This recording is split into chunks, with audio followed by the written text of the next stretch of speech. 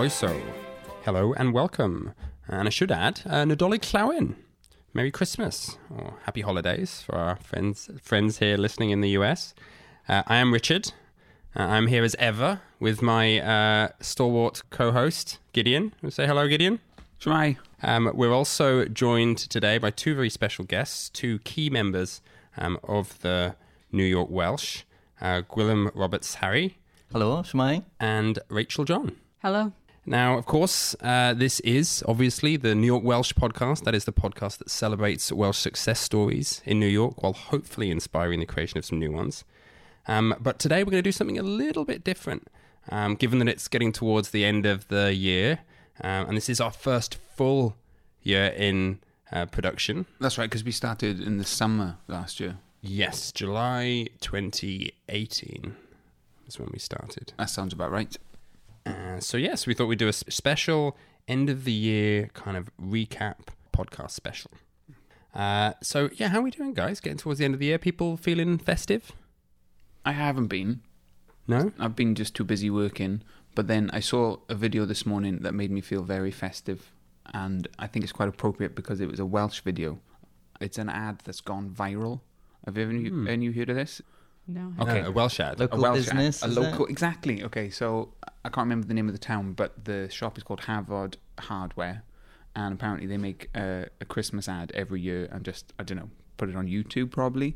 And this year it's gone viral, and Good for them. it's got. Shall I tell the story? Or shall I let people watch it? Oh, well, spoiler alert. I think if people don't want to know, they can fast forward. Okay, so spoiler alert. It's a little boy. He wakes up and like you see him brushing his teeth and puts on his clothes and he's walking out the house on his own. And he walks down the road and he goes to the shop, opens up the shop, drags the sign outside with his nan, and just starts working, serves some customers, and goes through the whole working day.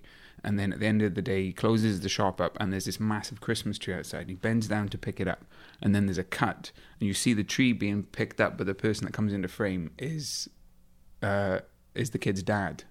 Well, like a 30-year-old version of the kid, and then he plods home with the tree, and it says something like, I don't know, be a kid this Christmas, I think it says. Oh. Like a Welsh John Lewis. No, but honestly, Sean Lewis or something. The production values are as good as any of the John Lewis ads that they must spend millions on. They said their budget was £100, and they spent that on studio space so they could record the song. Wow, yeah. So there you are. That's my feeling festive bit. Yeah, I'm feeling more Christmassy now. After that story? Yeah. Yeah. You should look it up. Honestly, look it up I when will. you when you finish. Yeah. I haven't quite gotten into the holidays yet. I have same thing. But I've been working a lot, so it's I'm waiting to spend more time with my niece and nephew. They always make me feel the holidays because they're so excited about everything. And where are they? They're here in Brooklyn. My all my siblings and my mom live here in Brooklyn. So Oh, that's nice. Nice. yeah. And so, Gideon, I have to say, I felt sorry for you this week when I was putting this together. Because I suddenly started thinking one of the things that always makes me festive is a holiday, work holiday party. Are you having a holiday party with work? I missed it. You missed it. Okay. Yeah. Oh, you had it already? They have it early in December. The government employees, you get a ticket and you go. So they always do it a little early. We have our in-office holiday party this week.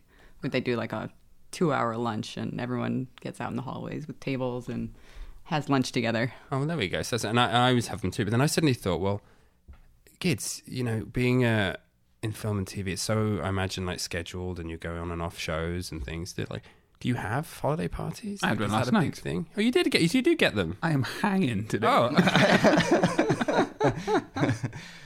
You look fine. Thank you. is it just every production will have one if you happen to be during Christmas? Yeah, if you're on a job that spans Christmas, because we're coming back in January, and so they thought they'd do a holiday party for us. What did they do? They hired out the bar that's downstairs in the studio, and there was food and dancing and open bar.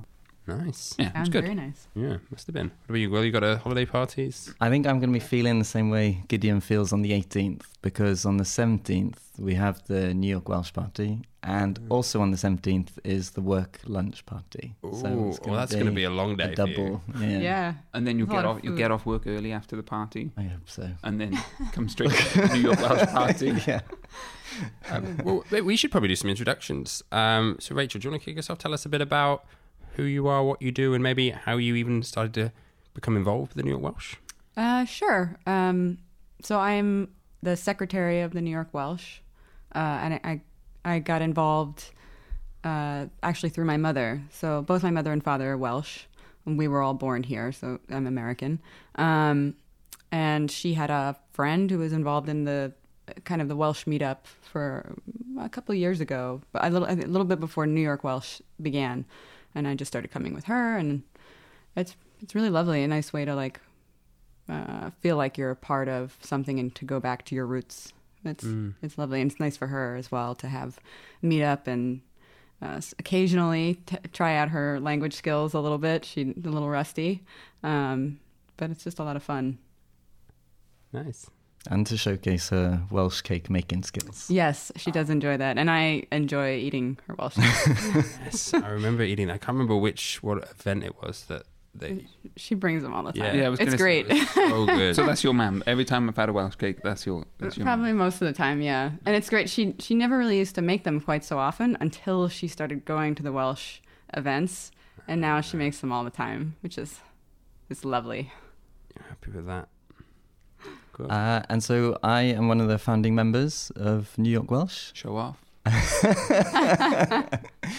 There was a Facebook group of Welsh members before we arrived, and then 2017 really kicked off New York Welsh, and ever since then, just been trying to pull more and more avenues of the community together. Nice. And what do you guys do outside? So outside of obviously New York Welsh, tell us a bit about what do you do in your... So by trade, I guess I'm a barrister, lawyer, and I'm working for the UN at the moment. There's a intergovernmental meeting event forum that happens every year on the Sustainable Development Goals, and I'm involved in stakeholder engagement in that. And have you found those two things interlocking much, like being involved in the UN and government, and obviously I know New York Welsh have some relations to the Welsh government. Like, have you found those two things kind of crossing paths in any way, or not really? Yeah, because I think there are two elements. The first is that there's this community building element, and bringing together the voices, and the second is finding opportunities to showcase, or finding opportunities for people to advocate on particular issues. So I think there are common roots there. Nice. Probably a similar skill set. Yeah. Yeah. What about you, Rachel? I'm a lawyer here in the U.S. and I practice. I work for the City of New York. I help them I help them with construction. So I work for Department of Design and Construction. And since now I brought it up, I have to say that any views expressed today are my own personally and are not the views of the City of New York. Sorry. That's very, very pro. Required. So I'm involved in a lot of public works projects around the city, which is a lot of fun. Interesting. Not a lot of crossover with New York Welsh so much, No, or the not Welsh too much. government, but it's pretty fun to walk around the city and be like, I know how that was built, and I did that contract. That's fun. Very cool. Did you grow up in Brooklyn? No, I grew up in Westchester, just north of the city, in Ossining, where Sing Sing prison is. Our claim to fame. We moved to the city. I moved to the city like 10 years ago, about a little over. Okay. And my family is kind of all moved here since then, which is lovely because they're so close. Yeah, nice. And Gwyl, you've lived in... How long have you lived in New York now? 4 years. 4 years. Yeah, and originally from Carmarthen, Carmarthen. West Wales. Nice. And what brought you to New York originally? My wife Lauren had an opportunity with work. She works in technology, and we thought it was too good an opportunity to pass up. She'd travelled to New York a couple of times before, and so was pretty keen to do it. I'd never been, but you don't hear bad things about New York, and I thought, well, how bad could it be? So the first time you got to New York was when you were arriving with all your stuff. Yeah. To move here. Yeah, and Wow. first time I saw the Statue of Liberty was on the IKEA ferry over to go and pick up a sofa because we had no furniture at all. It's a true immigrant story. Your suitcase in hand. And a flat pack in the other. Yeah. Well, maybe we could start by looking back a little bit at some of the highlights from New York Welsh this year. Maybe you guys can tell us a little bit. What are your favourite moments from the year, from the events? Well, I'm thinking of the Rugby World Cup. We got very far. That was obviously a sad day when we lost to South Africa, but the run-up to it was wonderful. And even it was nice to have everybody there. I was surprised so many people showed up at 5 a.m. to watch that semifinal. That was great. It was great atmosphere. Yeah, and some of them were 3 a.m, 4 a.m. I feel like there was like a cusp between ones that were like late night and ones were like early morning. Or maybe some people just did a bit of both. I don't know. I definitely skipped the 3 a.m. And when we said it, we should probably explain it. Do you want to tell us about where we watched the games? And Sure. So New York Welsh used to meet at Sunken 100, a restaurant that was run by Illyd Barrett, who you've had on the podcast. And when that unfortunately closed, a bar owner called Glenn, who's at the Liberty NYC on 35th in Manhattan, said, well, we have a club room downstairs and you can use it for your events because I want to support anything that's, for the Welsh community. And so we started, it was kind of a slow build, but we were lucky enough to have, Six Nations around the corner.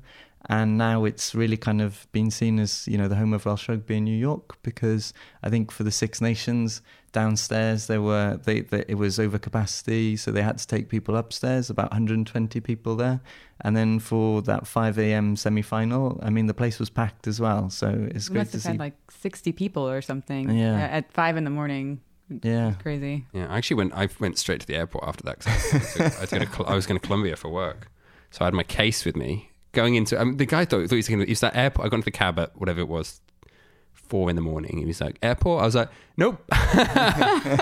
He left and went into a bar. Oh, please. Actually, I took a cab I live pretty far south in Brooklyn, and I took a cab because it was so late in the morning. I wasn't going to deal with the subway. And we got off the FDR and we're going along 35th Street, which is kind of uphill. And I see this guy riding a bicycle with a daffodil hat on. I was like, I know where he's going. And I rolled down the window and I yelled, yeah, go Wales. Probably scared the crap out of him. I apologized when we got to the bar. It's nice though, because even at that time in the morning, people were starting the songs and, getting up and cheering. You wouldn't have known that it was 5 o'clock in the morning when you were down there. No, especially not because you all had pints in your hand. Yeah, of course. We're watching rugby. One of my favourite moments, and it wasn't from this year, but I think if I look back to one of the favourite moments, is the International Dylan Thomas Day that was at the Sunken 100. I think you guys were both there for that, right? Mm-hmm. I was working. Oh, you missed that one too. I went to the one 2018 at the Liberty. Okay, so I went, the one it must have been 2017. It was an evening of different poems and songs and readings. I'll never forget Matthew Rees standing up on the bar reading. Can you remember? I think it was The Trip. Yeah, I think I forget if it was the Dylan Thomas Day or if it was St. David's at Sunken 100. I brought my one of my American friends who was just so confused. He was like, "What is going on here? Why are these people singing? What is this place?" It was great. Well, what about your two favorites? I really enjoyed this year at the Liberty. I think it was St. David's Day with the massive amount of cheese.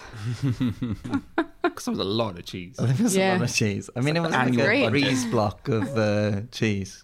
Yeah, the Collins and Penderyn both donated quite a bit of. Didn't Penderyn donated whiskey as well? Yeah, I think Yeah. There's a lot of whiskey, I remember that. And there was a whole range too. Yeah, they had all of the bottles.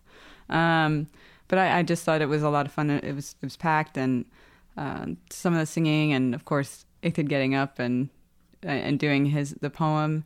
The walls are adorned with the Welsh flag, and then there's the Celtic knots, and then there's daffodils up on the walls. Mm-hmm. Everyone sat around in their kind of smaller tables. There's Welsh food and Welsh drink, and people kicking off singing songs. And then we have Chloe Wilson, for example, singing and performing to the entire group. Yeah, Karen Lamb, isn't it? Yeah.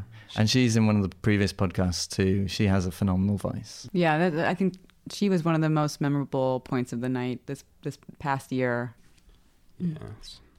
Well, what I thought we'd do is also talk a little bit about the podcast, since we're getting onto it.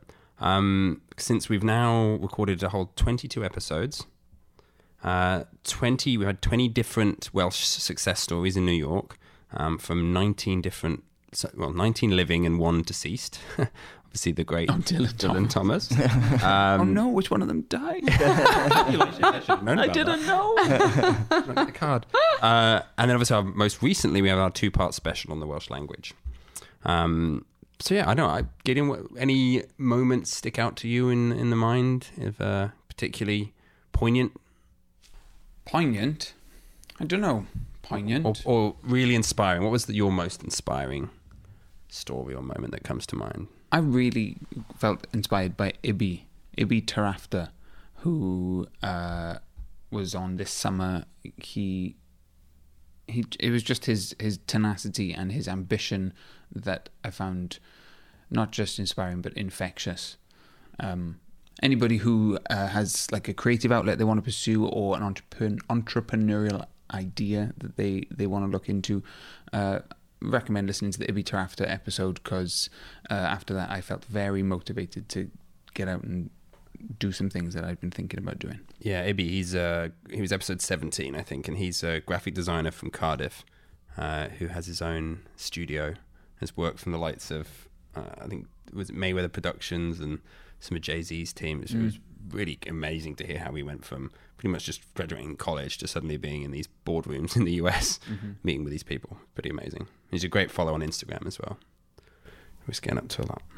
What about you, Will? What's your favourite? For me, I think part 1. I really enjoyed. Oh, is it part 2? No, it's part 2 of the Welsh language. Wyt ti'n siarad Cymraeg? And specifically the parts about Welsh activism and the kind of clever ideas that they had, to kind of promote the language. But also Professor Kate, who I hadn't really considered, the neurological benefits of learning a second language. And I think she really hit home some kind of points that I hadn't really thought about before. So that was wonderful. And Rach, you confessed that you're not a big podcast listener. I'm really not. Have you listened to any of the episodes? I've listened to some, but okay. So not in a while. Any that stand out for you in mind that kind of...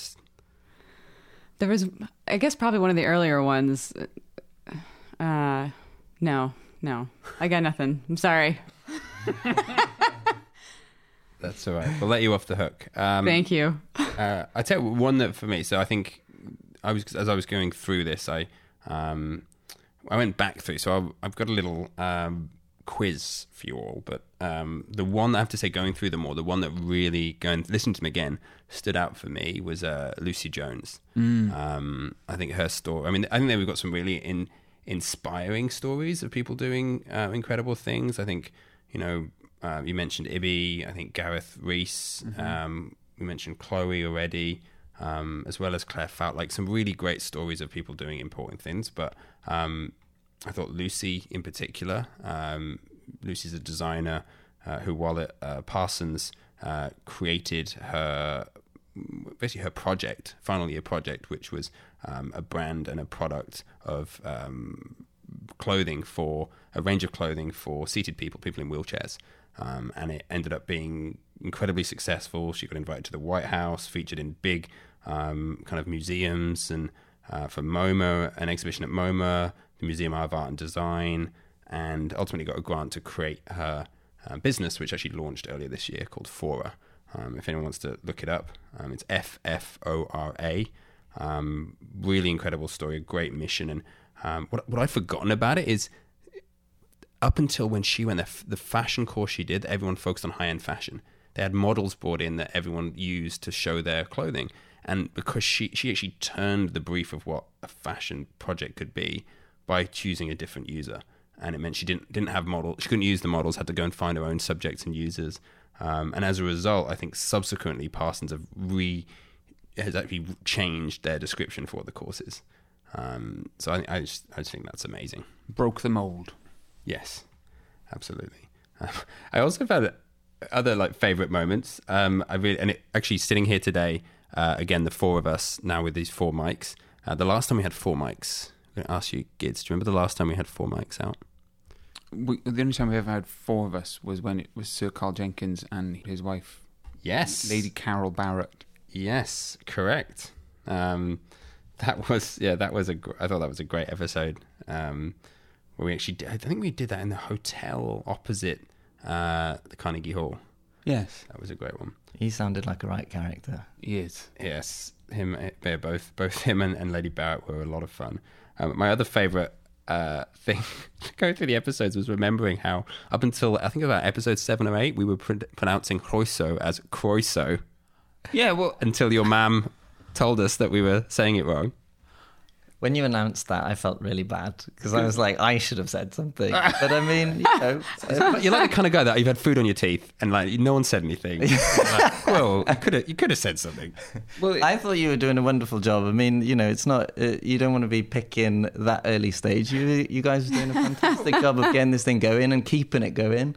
And it's been fab. and it shows the learning process. Yeah. What's so funny that I was listening back and kids, you were doing it with such conviction. You're like, hello and Croiso. You're like really Hitting that hard. Croiso.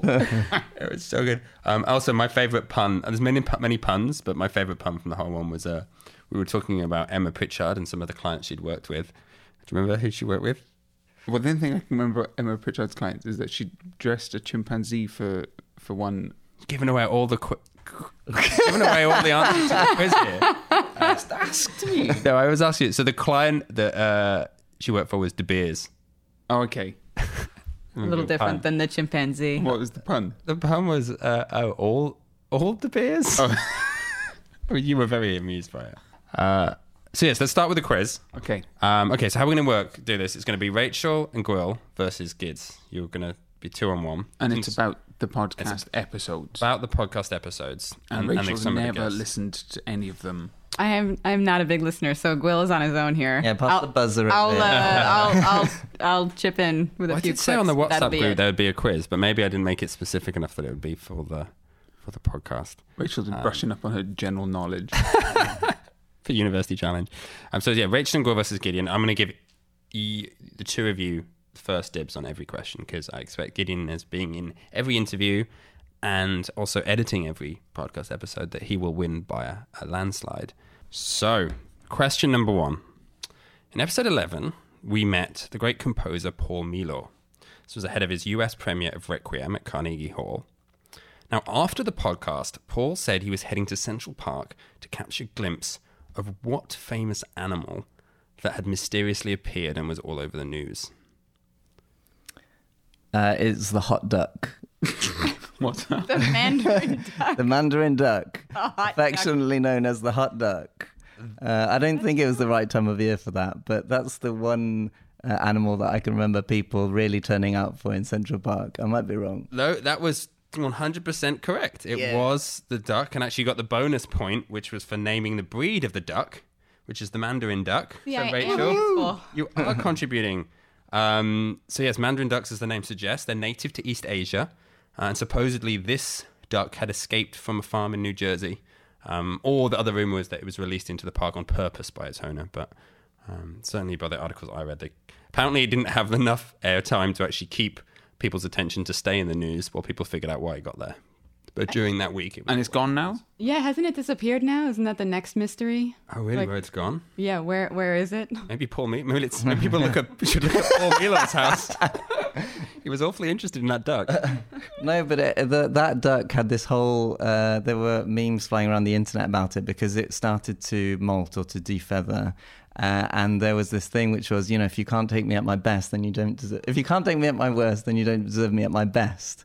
And then photos started going around from this Mandarin duck, but looking not as bright and beautiful as it had been during the summer.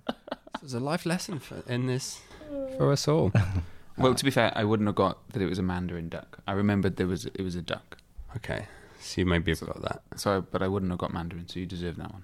Okay, so question 2. Who was once given the nickname the One-Man March by the Western Mail? One and only Illtyd Barrett. Correct. We mentioned him already. He is artist Illtyd Barrett. Was on episode 1, proprietor of the once great Welsh pub and restaurant at the Sunken Hundred. So that is 3. Well, you've got to explain the nickname. Oh, we've got to explain the nickname. Okay, will you explain the nickname? Okay. I can't remember now. It was in New York. Yeah, okay. Yeah. So he wanted there to be a St. David's Day parade like there is a St. Patrick's Day parade. So he wanted to organise one, and I don't know how he advertised it, but when it came to it, he was the only one marching. But he must have had a permit or something, because he said he walked down Fifth Avenue. Yeah, if you Google it, there's pictures of him for all the Welsh dragon. He's a giant flag and he's everything, yeah. City was really annoyed by it because they closed off Fifth Avenue especially for it. And, No. No. It looked like it in the bar, though. How long ago was that? When did that happen? This 4 or 5 years ago now, maybe. I think. Quite a while. Okay, so here, next question. So Sunken Hundred it's been mentioned quite a lot through the podcast episodes. Actually, it's already been mentioned today. It's where actually we met Gideon. Actually, Gwilym, I think I first met you at the Sunken Hundred as well. It's how we met our guest of episode 4, Hal John. Yes. The writer and playwright. It's how our Welsh language expert from episode 22, Dr. Kate Phillips, was first introduced to us. So my question is, what Sunken Hundred wasn't always going to be called the Sunken Hundred. When we spoke to Illtyd, he told us a couple of the alternative names for what they almost called the bar. I'll actually give you a point for every alternative name you can come up with. How many are there? There's actually 3 he mentioned. Ooh. You're on your own. Okay, so I know that he wasn't a fan of this. So I'm not sure how far into the shortlist this got, but was Cwtch mentioned as one? Cwtch is one of them. Oh, Yeah. I'm so glad he didn't call it. Yeah. Is that just a lucky guess?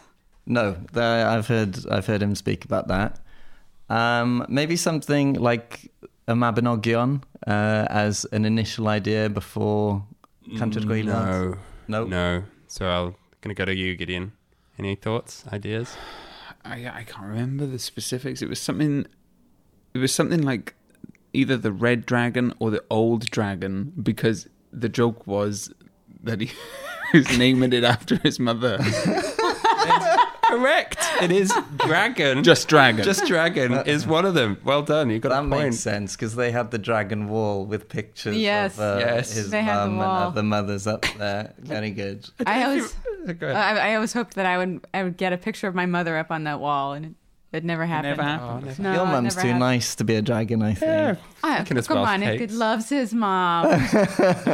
I wasn't suggesting Well, that. and then what was the third? Oh. Well, before I have to say it, so what I loved about it was he had this idea that if he called it Dragon, he would have this button behind the bar of a recording of his mum for last orders of just her Brilliant. shouting, "Go home!" That was amazing. That's a great idea. Brilliant. And the last one was, since neither of you got it, was Bendigedig. Oh. Yes, Mm. I remember that. Still, 2 out of 3. I'm impressed, guys. All right, next question. Which other guest that we've had on the podcast has their own experience with marching? Marching. Ooh. Nothing immediately springing to mind. Nope. Is it Cian Llewellyn? Was that the name? Cian Llewellyn was a guest on the podcast. He was, I believe he was a guest of episode 3. He just made his movie, his short film. But it is not Cian Llewellyn. I was going to suggest because they were marching people around, marching that group around the different bars, but that's not close enough. Yes, that was a good guess. Yeah, I think it's over to you, Gids. I think he was shot it in. It was the Dylan Thomas short story called The Outing that he was in his hometown of Colston Bassett that he shot, and he was marching them around. But no, that was not. That would have been a good answer. Any thoughts? No, not a clue. Give you a clue. It's in Wales, Okay. and it has something to do with music. Ah, there we are. I've forgotten his surname. Davey from Boy Azooga. Correct. I'm going to give you that. I'll give you a point, especially because you're behind. It was Davey Newington, who's the frontman of Boy Azooga. Who's episode 9. He went on the march for protecting the music scene in Cardiff. It was Save Womanby Street, and he was a big part of the when they closed down the roads and actually did a march to help promote and save music in Wales. Yeah, it was a good success story. Okay, so a question around that. When we spoke to Davey, he was driving around filming for a music video. And it was the video for a song called Do the Standing Still. Now, this was a cover from a 70s Welsh punk band that I think his girlfriend's father was in. What was the name of the band? I'll give you a clue. The reason they went with the name is because they wanted to become a household name. So it's. Oh. Were they like named after a piece of furniture or something? Yeah, or like a telephone or something. It's not a telephone. It is a piece of furniture. Like the tables and chairs or something? I'm going to give you that. It was table. Yes. Just table. Just table. Yeah. So yeah, they could be a household name. Well done. Okay, 4-3. You're pulling it back, Gideon. Are you winning now? 4-3. Oh, to us. You've been very generous with me. So, okay, so he wasn't the only singer-songwriter that we had on the podcast. We also, on episode 14, interviewed Matthew Hitt, who's a frontman of another indie rock band. Can either of you give me the name of the band? Yeah. I think. Are you going? Willem's. You won't get first. I should know it. I Rachel, talked to go him ahead. about the name of this band at one of the Welsh meetups, and I think I might have teased him about it at one point. I'd had a bit to drink. So I think it starts with a D. Definitely does. And it's That's it? it's the.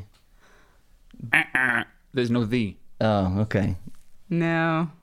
It does begin with a D. It's Drenge or it's it's not distillers. What was that again? The trumpet fanfare at the end down? there. You spell it? Is that? No, I'm not going to give you that. Is it really going over to me? It's going to go over to you. Drowners. Yes. Yes, of course. Well, what's the full name? Drowners Band. Drowners Band. Yes. And why is it Drowners Band and not the Drowners? Because there's for a bonus point. already a Scandinavian band called the Drowners that Matthew didn't know about. And then when a promoter, I think, called him, they said, what name am I going to put on this support act that you've got coming along? And he's like, okay, got to pick a name for the band. And he said the Drowners. And then the promoter was contacted by loads of people who were massive fans of this niche Scandinavian punk band or rock band, whoever they were, and thought they were coming out of retirement.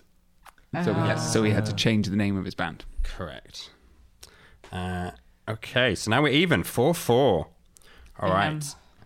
I mean, Gideon's celebration wasn't captured on the mic there, but I think it's worth mentioning.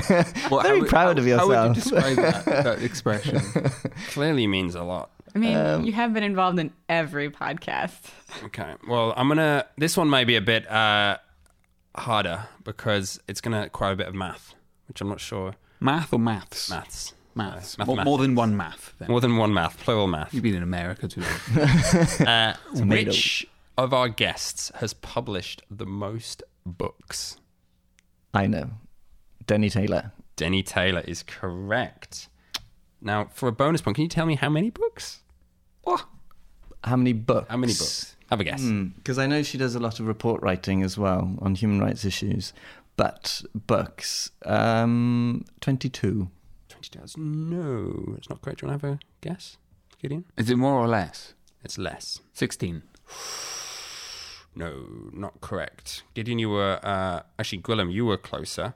It's actually 19 books that she's published. So we're not playing Price is Right rules? We're not playing Price is Right rules. How is that closer? It's the same. Higher or lower? Equidistant. You said... What did he said? 22. That's 3. Oh, you said 6. Oh, those 3. Right. That's equidistant. Now, and let's continue on the theme of books. Next question. In episode 10, we spoke with Jemima Williams, who's an illustrator of a number of different children's books. In fact, her book, Hibernate With Me, I would suggest makes a great Christmas gift if anyone's still looking. And actually, her next book, 100 Feet Tall, is actually available for pre-order right now. But my question is, which children's TV program did Jemima Williams do the illustrations for? I know this one. Mm-hmm. Any guesses, Rachel? Have you heard this, speaking of Jemima? No, No? I haven't. I only know a couple of kids' cartoons, unless it's one of the 3 of those. You might as well. Yeah. I'll give you a safe. Sarah and Duck? No, it's not Sarah and Duck. No. Octonauts? I think that's computer generated. It's not really illustrated. It's not them. It's not. Much more mainstream. Yeah, a few years ago. Paw Patrol? Those are the 3 children's shows that I know. I think It's it's all all of them. very current. I think this was a few, probably, they were in their heyday a few years ago, I would say. But yeah, it's Peppa Pig. It is indeed. Oh my God, Peppa Yeah. Pig. I didn't know that one. Damn it. And I know 4 children's shows. I couldn't believe it. I was sat next to her in the Sunken Hundred and she starts talking about illustrating Peppa Pig. I was blown away. I thought, that's fantastic. And actually, for a bonus question, while they were working on the show, she told us that they received a complaint for something that Peppa had done on the show. Can you remember what Peppa had done? Yes. It was something she hadn't done. Oh. That's a clue. Oh. I have no idea. No idea from Gwyl. They'd Gideon? shown a scene where they were riding in a car and Peppa Pig hadn't worn her seatbelt and they had a complaint from a parent whose kid said, Peppa Pig didn't wear a seatbelt, so neither am I. Yes, that is correct. It is for not wearing a seatbelt. And it wasn't just one scene. They actually had to go back and reanimate 2 whole series, which was hundreds of episodes to Really? make sure that in every scene. Apparently they were in a car a lot to make sure. Okay. So this is pretty neck and neck. It is 6 points to Gwilym and Rachel and 5 points to Gideon. You can take a lot of pride in that, Rachel. I put a lot of effort in. Okay. And we're going to go into the last question. And there's a bonus one too. Claire Fowler, who came on to talk about her new film, Salam, a story of an immigrant Lyft driver who was part of the Palestinian diaspora, a subject that Claire herself is deeply passionate about. But my question is, which film festival did Salam premiere at? I think I know this because I think... I'm going to say, is it the Tribeca Film Festival? It is the Tribeca Film Festival. Well done. Is that a lucky guess? No. How do you know that? Well, there's a few to choose from Yeah. in New York. Yeah. Could have been a couple Yeah. of others. Yeah. I think I heard about it from another Welshman who is involved in film and who said, this is a fantastic film. You should try and catch it if you can. Well done. So that means, yes, Gwilym and Rachel are the winners. I will give you the bonus question just in case, even though... Is it worth a point? It is worth a point. Okay. We can go, winner takes all if you like. Do you agree to these terms, Rachel? Sure. Okay. Winner takes all. Willow's feeling very Wait, confident, so- apparently.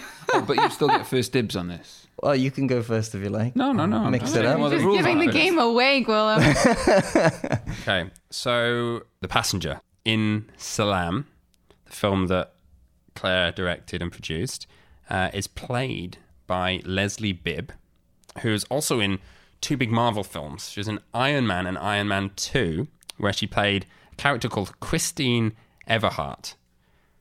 What was her job in the films, Christine Everhart? I know this.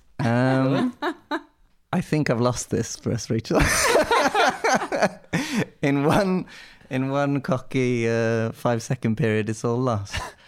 So what role did she play? What was a the reporter? I can't believe it. You actually got it, Rachel. You've won it.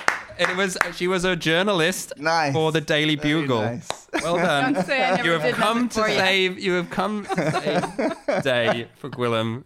He sits there, off his face. barely said anything for 10 minutes. And she wins a quiz on the New York Welsh podcast because she watches Marvel films. You asked me if I agreed to those terms. I agreed to those terms. Winner take all. So what's the prize? Glory. Oh, Yeah, pride. then congratulations, guys. And the hot duck. Yes, animal. Yeah, this is where it ended up. That's where it is. Yeah. Surprise. Yes, that was fun. Switching tact a little bit, I want to talk a little bit about looking to the future. I mean, what are you guys doing for the holidays? Any interesting plans? People going traveling in New York? I'm staying in New York for the first time for Christmas. I usually go home, but because I have to come back for work in January, I decided not to make such a long trip in such a short time, I suppose. So me and my girlfriend and her family are going to a house upstate for a week. Should be very nice. Very sort of Nice.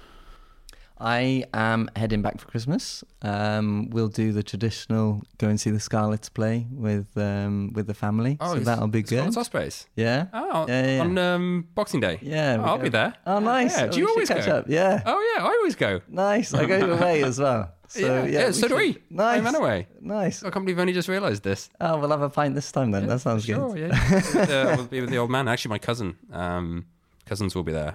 They're twins. One supports Llanelli and one supports the Ospreys. no. Ouch. no. Yeah. Ouch. So, well, someone's happy every time and someone's unhappy. What about you, Rachel?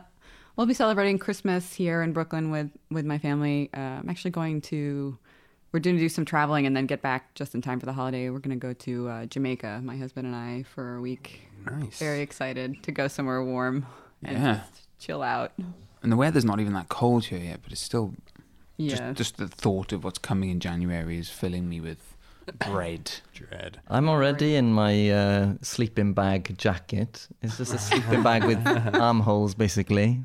Yeah, I can't bear it. It's gonna get colder. Well, I just hate the thing I hate about the winter in New York is just how gross it is.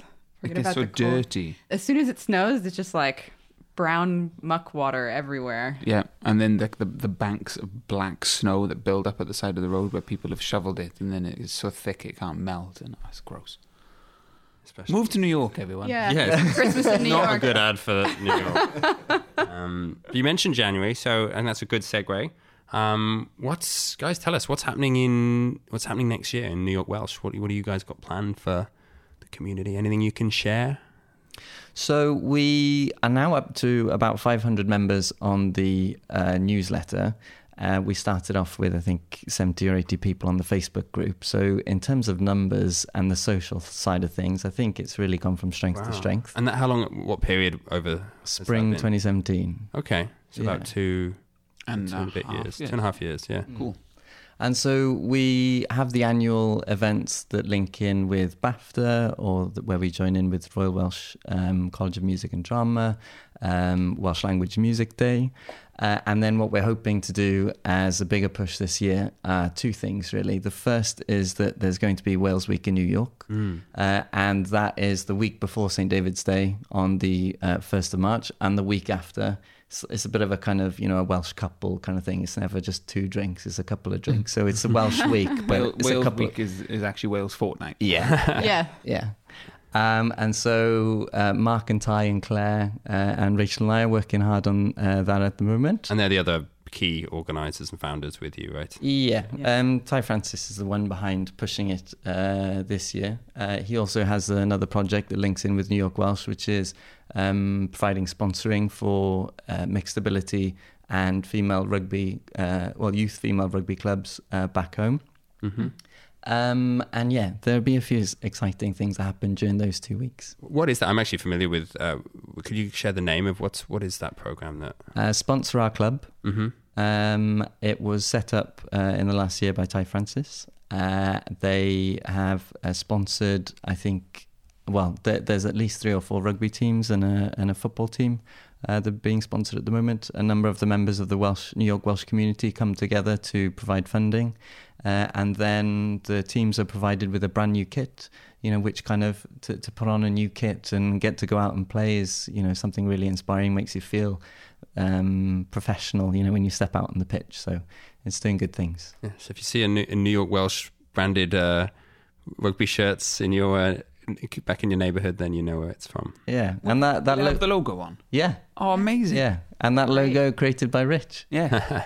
I think you can see on the New York Welsh Twitter, you can see a couple of photos. I think there's been some things posted. Oh, that's cool. awesome. And Wales Week was last year, right? Because I remember seeing. Did we ring the New York? Would you guys go and ring the bell at was it the New York Stock Exchange or the NASDAQ? That was it. And Matthew Rees came down for that, along with the Royal Welsh College of Music and Drama, rang the bell. Videos going up across Times Square. Just to talk about, push Wales out to the masses here in New York, trying to find those additional American Welsh people that want to look into their heritage as well.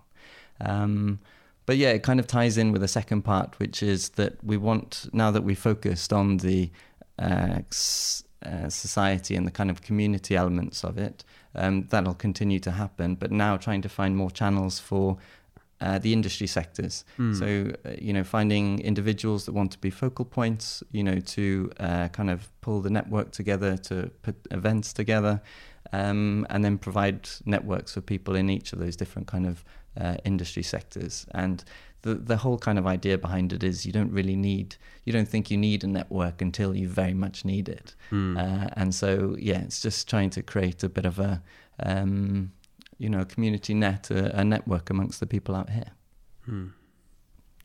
Yeah, I always look forward to Six Nations and St. David's Day. Those are my favorite events all year. Every year, I think.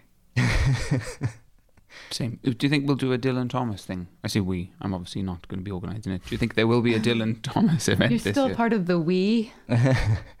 It's all very much a we. And I think there were just a couple of logistical issues last year, but this year we're certainly looking to organise it again. So it's an annual thing. Nice. Yeah.